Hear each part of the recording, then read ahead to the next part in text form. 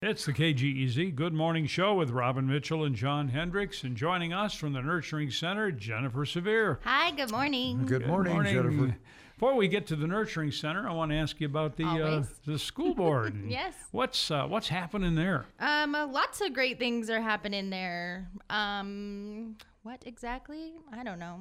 We're just kind of in that lull time. We're starting to interview. We put it out for a new superintendent. Because as you know, last year we hired Randy as an interim. So we've put all the stuff out for getting a new superintendent. That closes on January 12th, I think. And so we'll start interviewing at the end of January to get that rolling. We're trying to figure out ways to communicate better with the community. So I have reached out to see if maybe we could have a KPS corner in the paper so we can talk about all the things. Because I'm sure people have questions and the board meetings are hard to get to. And so just making ourselves more available for people to ask us questions and kind of find out what's going on. So, You know, one of the things that people don't realize is on the school board, you don't just sit up there on the dais and, once a month or every other week or whenever you do it, that you guys each are assigned to a committee. Yep, lots of committees. I'm the chair of the communications committee, which is appropriate for me. And I also sit on the curriculum and the policy committees. So there's a lot of work that happens every month. And then we also do board visits to the schools, which is really great. And then there's a group of us trustees that out of our own pockets, we go out once a month or twice a month, depending on the size of the school, and we have a woot woot wagon full of treats. So we take that to the schools, and we have treats and snacks, and we have a coffee cart that comes, and we pay for coffee for all the teachers just to show some appreciation. Yeah, Okay. I see you showed up at what was it? Which school was it? The last time I saw you, a picture of them? We did Rankin. Rankin, that's Last where time? you were. Yeah, Yep. you brought the woot woot cart. Yep, woot woot wagon. Yeah. Now, so everybody, each of the members is on different committees. So then when you have a group meeting, everybody gives each other an update, what's Yep. going on? Yep. All Okay. the committee chairs report back on what that committee is doing. And you kind of set priorities. We try to set priorities. What a concept. I get it. I know. People think it's so easy to be a school board member. Yeah, it's actually pretty hard. Yeah. And then especially when it, kind of times roll around where you have to make some really hard decisions, which may come up here pretty soon with levies not passing and such. Ooh, yeah. We'll reserve that for another day. Yeah, that's not All right. that's So not let's- holiday talk. All right, let's talk Nurturing Center. All right, Nurturing Center. We are just rolling along. We don't have a lot going on. We last year we tried to do a giving tree, and we tried to be part of the holiday stroll and stuff like that. But it just wasn't super successful. And I know you have to do things a couple times before they really get rolling. But this year we just have been kind of in the background doing some stuff. We've been supplying, they have a diaper tree at Providence Hospital in Polson. And so we've been providing diapers and wipes and formula down there, which has been really great. We've made some connection with the Big Fork Food Bank, so we've supplied them with some things. So just doing a lot of background work. We did this year, I went to a big conference in San Diego all about fundraising and stuff for nonprofits. And one of the things that they talked about was having a gift catalog that you put out. But this was beginning of November, so I didn't really have time to put that together.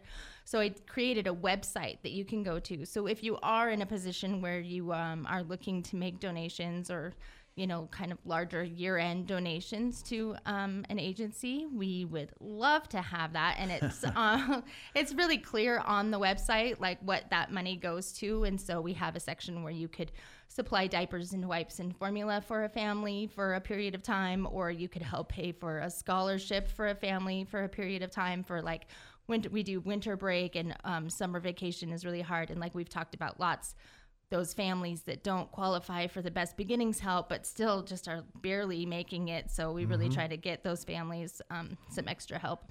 Have we been able to adjust some of the requirements for some of these programs?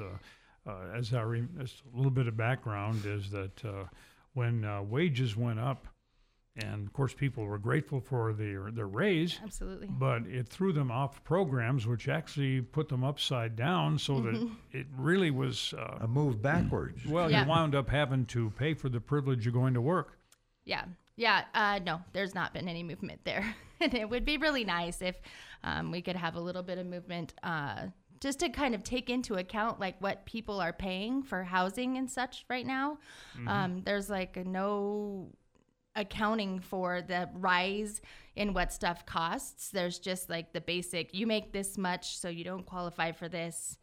But at the same time, now they're paying, maybe twice as much as they used to for housing or food or, everything else. So, Is there anything that's happening in the private sector maybe to help people?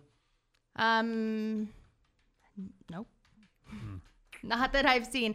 I mean, people are really generous. People in the Valley are really generous. I think people are trying to come up with more scholarships or like, especially some of the child cares, some of the faith-based ones for sure have like created their own like scholarship programs to kind of help people out, the people that don't qualify for Best Beginnings, but it's just hard. Yeah. Any chance we might be able to get that dealt with here in the next legislative session? I know that's a year away. There's always a chance, right? Like Yeah. all we can do is go out and advocate and talk about how people should have their children in quality childcare because brain develops, 85% of your brain develops from 0 to 5. And so let's get them quality young so that they grow into fabulous people. Well, we've tried for a long time to get pre-K into the program, and we still can't quite get it done. Can't get it done. Nope. There are some things. So I was at a meeting for the Bright Beginnings. It's like the B5 grant. And so there is some work happening around that for early literacy because, all the data shows that based on where a kid is at their reading level on grade 3, kind of sets a path for them to go through high school and adulthood. And not that that's like if your child isn't at grade level by grade 3 that they're gonna like, Crash and burn. drop out of school or something. But there is some data that shows that the better the kid is at, if they're at grade level at least by 3rd grade, that they're gonna have easier success through high school. Robin was bringing some up the other. He was kind of surprised that kids in kindergarten are reading. Yeah. I mean, yeah.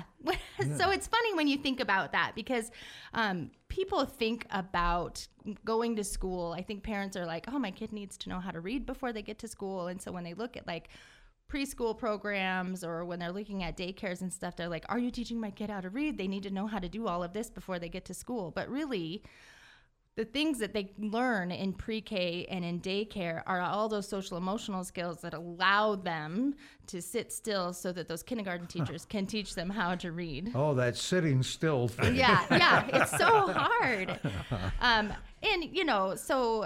So having a really high quality childcare program for your kid to go to just really sets them up for success and sets them up for learning.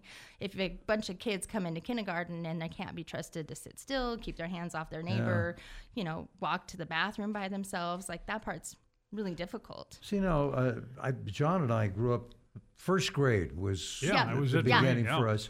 And I think I was policed enough by then. You better be, you know. Well, and times are a lot different, right? Yeah, like when you you're were in right. 1st grade, they're like, sit down or else. Yeah. Right? Where that's not You'll quite get the a case spanking. anymore. Right. Wow. I remember even being in kindergarten. I had to sit in the lion's den. That's what it was called. Like it was like this mattress in the corner. If you were naughty, you had to go sit in the lion's den. Yeah, I was 6 when I started 1st grade at Hedges, and I was so eager to learn. I was really wanting to go to school because the big kids went to school. And I wanted to be there with the big kids. you know. And boy, I absorbed that like a sponge. Yeah. I couldn't get enough. See, and I remember as far as reading goes, they had all of the alphabet, uppercase and lowercase, along the wall above the chalkboards, and you learned the ABC song. Yeah. And then learned phonetics, I think. And so it was all a building block thing. But I think the thing that strikes me the most now is teachers going to college to learn how to be teachers. They're not so much learning information as they're learning how the brain functions, how we learn. Yeah. What is it that stimulates that? Yeah. And and going back to the school board stuff, you know, a lot of the stuff that's happening in the Kalispell Public Schools right now, we're like the first in the state to really jump in on this competency-based learning. And so kids having ownership of their own work, and teachers are able to kind of take a step back and let kids work at their level. So now the kids are grouped rather than like sending a group of kids out for reading intervention. They get to stay in their classrooms, and this group of kids is at this level, so they're working together. This group of kids is at this level, so they're going to work together. And this group of kids is at this level, so they're going to work together. And then these kids can help these kids. And it's really great. Instead of it being competitive, because I do remember those that had reading problems and stuff, maybe feeling, I don't know, different than the others. A little inadequate. But instead now it's more individually based, where you're trying to improve where you're at individually. Yeah. Right? Yeah. And they have a lot of like positive reinforcement. So it feels good. And so like when you've got that finally, like you get to move up to the next level, and you're get a lot of attaboys really good for making progress. Yeah. And the other part of it is that the team teaching. This is really interesting to see this in a classroom where the assessment is happening all the time. Yeah. Every second these kids are in class, they're being assessed by 2, maybe 3 teachers who are watching them, and if their eyes kind of glaze over and it appears that they're not getting it, they go right over there and assist them immediately. So this doesn't become a problem that it goes to the next day. Right. Yep. It's done. It's taken That's care beautiful. of right then. Yeah, we toured Hedges the other day, and there's just amazing stuff happening there with the teachers and what the kids are learning. And they divide into these groups called crew. And so you have mixed ages. So one day, or I think it's like for a half an hour every day, they go into their crew groups. And so there's 2nd graders through 5th graders that all get together and kind of learn some new skills and talk about being a community. And it's really just lots of fun. Getting to be with the big kids. Yeah. Right? That's great, the socialization.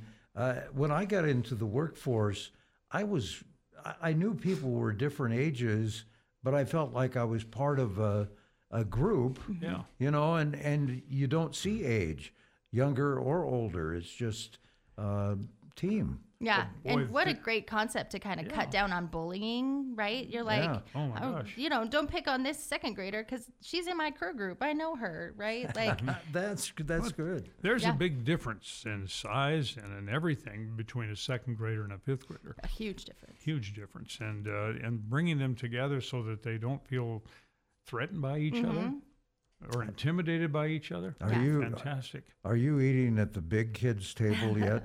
Yeah. I love it.